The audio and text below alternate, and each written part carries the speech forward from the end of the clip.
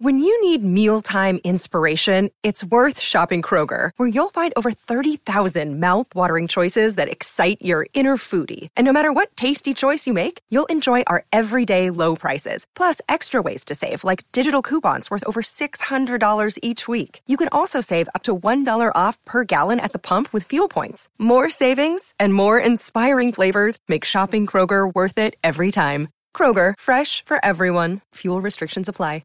Hi, this is Jessie, and you're listening to Clinical Pearls.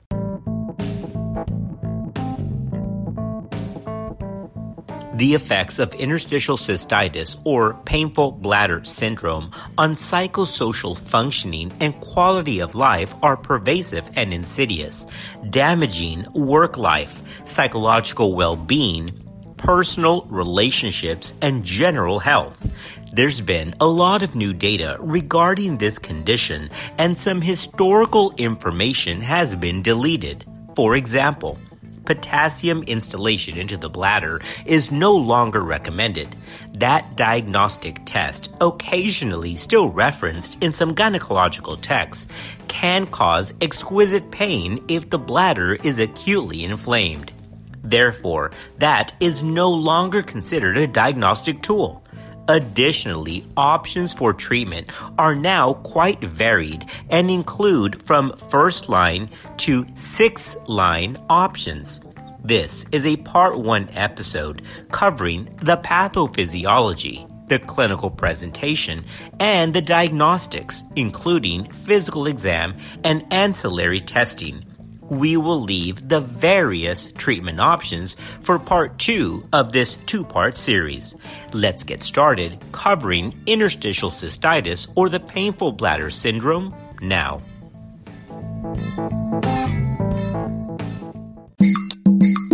The American Urological Association, or the AUA, has revised its clinical guidelines regarding interstitial cystitis, also known as the bladder pain syndrome. According to the AUA, these guidelines are provided in order to give direction to clinicians and patients regarding how to recognize the condition, as well as conduct a valid diagnostic process. Additionally, its goal is to aid with a valid approach to treatment with the goal of maximizing symptom control and improving patient quality of life while minimizing adverse events and patient burden. Now, let's focus on the revised definition of interstitial cystitis. Interstitial cystitis or bladder pain syndrome in this podcast, as it is throughout the medical literature, will be used interchangeably to mean the same condition. Interstitial cystitis comprises a part of the complex bladder pain spectrum. Now, the AUA has agreed and adopted the IC definition agreed upon by the Society for Urodynamics and Female Urology. Here is that definition. An unpleasant sensation, either pain, pressure, or discomfort, perceived to be related to the urinary bladder, with associated lower urinary tract symptoms of more than 6 weeks duration. These occur in the absence of infection or other identifiable causes.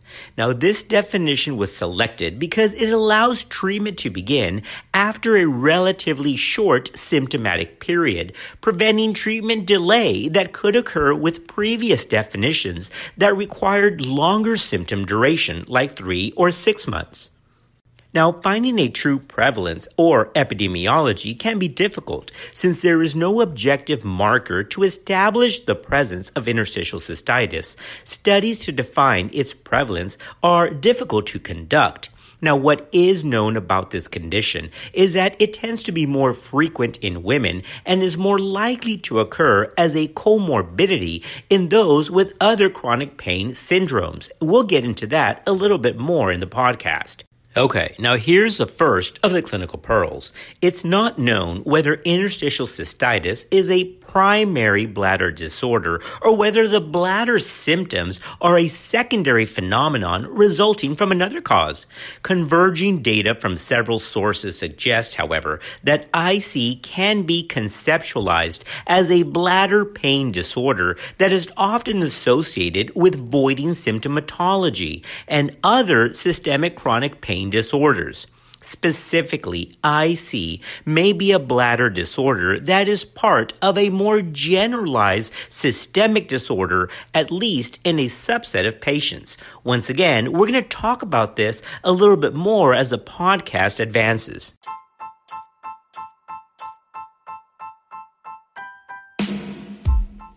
Okay, we've got lots more to cover, including clinical presentation and, of course, diagnostic workup. Let's do that next.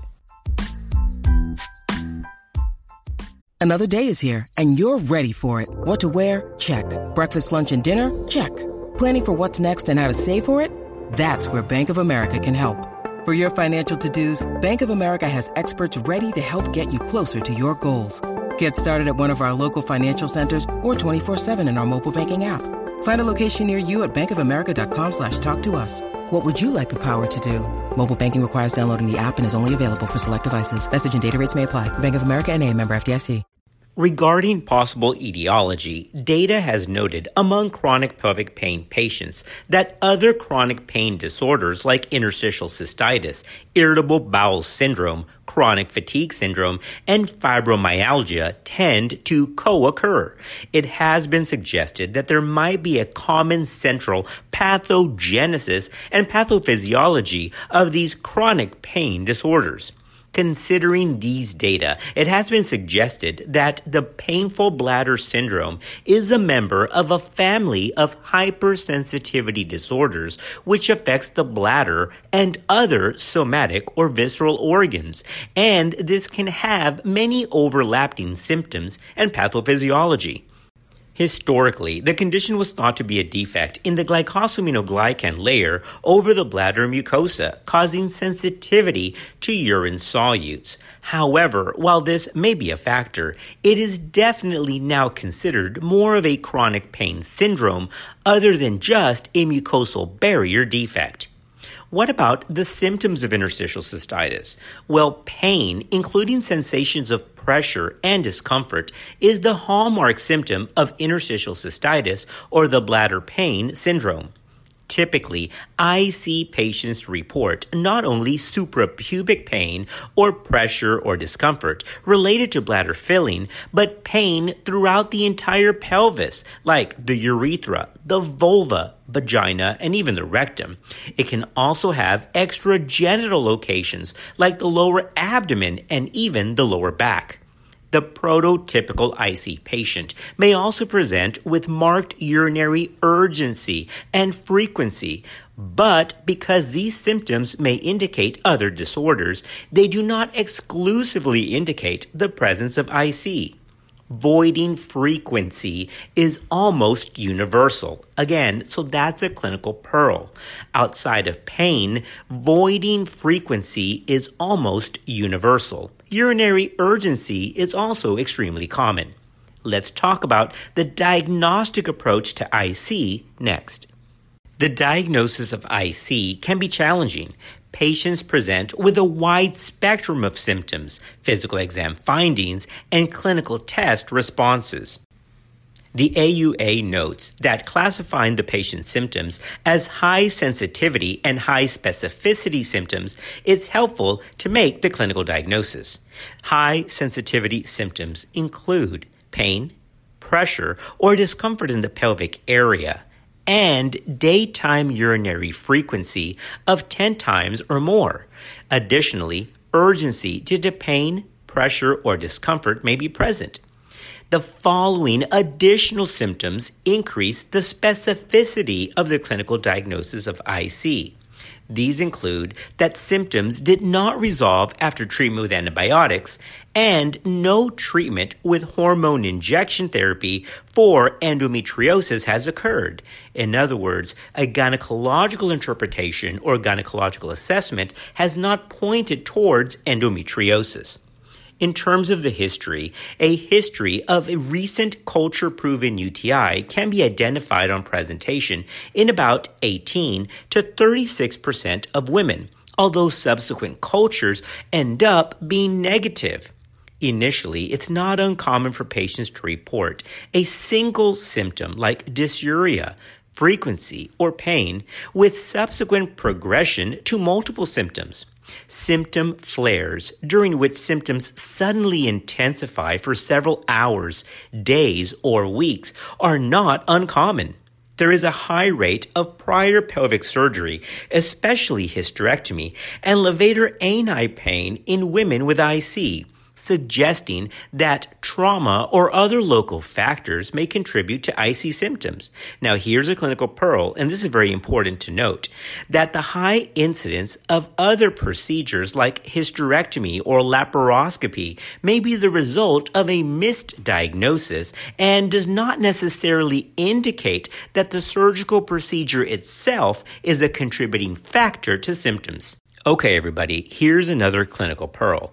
IC is most commonly diagnosed in the 4th decade or after, although the diagnosis may be delayed depending upon the index of suspicion for the disease and the criteria used to diagnose it. So once again, it's not impossible to have interstitial cystitis in the 20s or 30s. It's just most common, according to the AUA, in the 4th decade or after.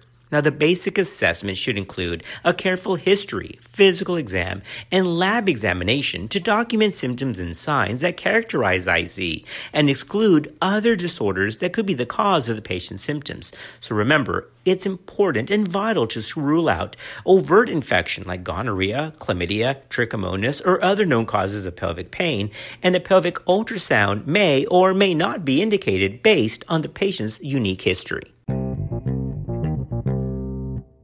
The physical examination should include an abdominal and pelvic examination, noting masses, tenderness, and the presence of hernias. The pelvic examination should include palpation of the external genitalia, the bladder base, and urethra, focusing on any areas of tenderness. The pelvic floor muscles should be palpated for locations of tenderness and trigger points. The pelvic support of the bladder, urethra, vagina, and the rectum should be documented. A focused evaluation to rule out vaginitis, urethritis, urethral diverticulum, or other potential sources of pain or infection is important. Well, where does a laboratory evaluation come in? Well, the basic laboratory examination includes a urinalysis and a urine culture. If the patient reports a history of smoking or persists with unevaluated hematometria, then cytology may be considered given the high risk of bladder cancer in smokers. Urine culture may be indicated even in patients with a negative urinalysis in order to detect lower levels of bacteria that are clinically significant but not readily identifiable on a dipstick or on microscopic exam.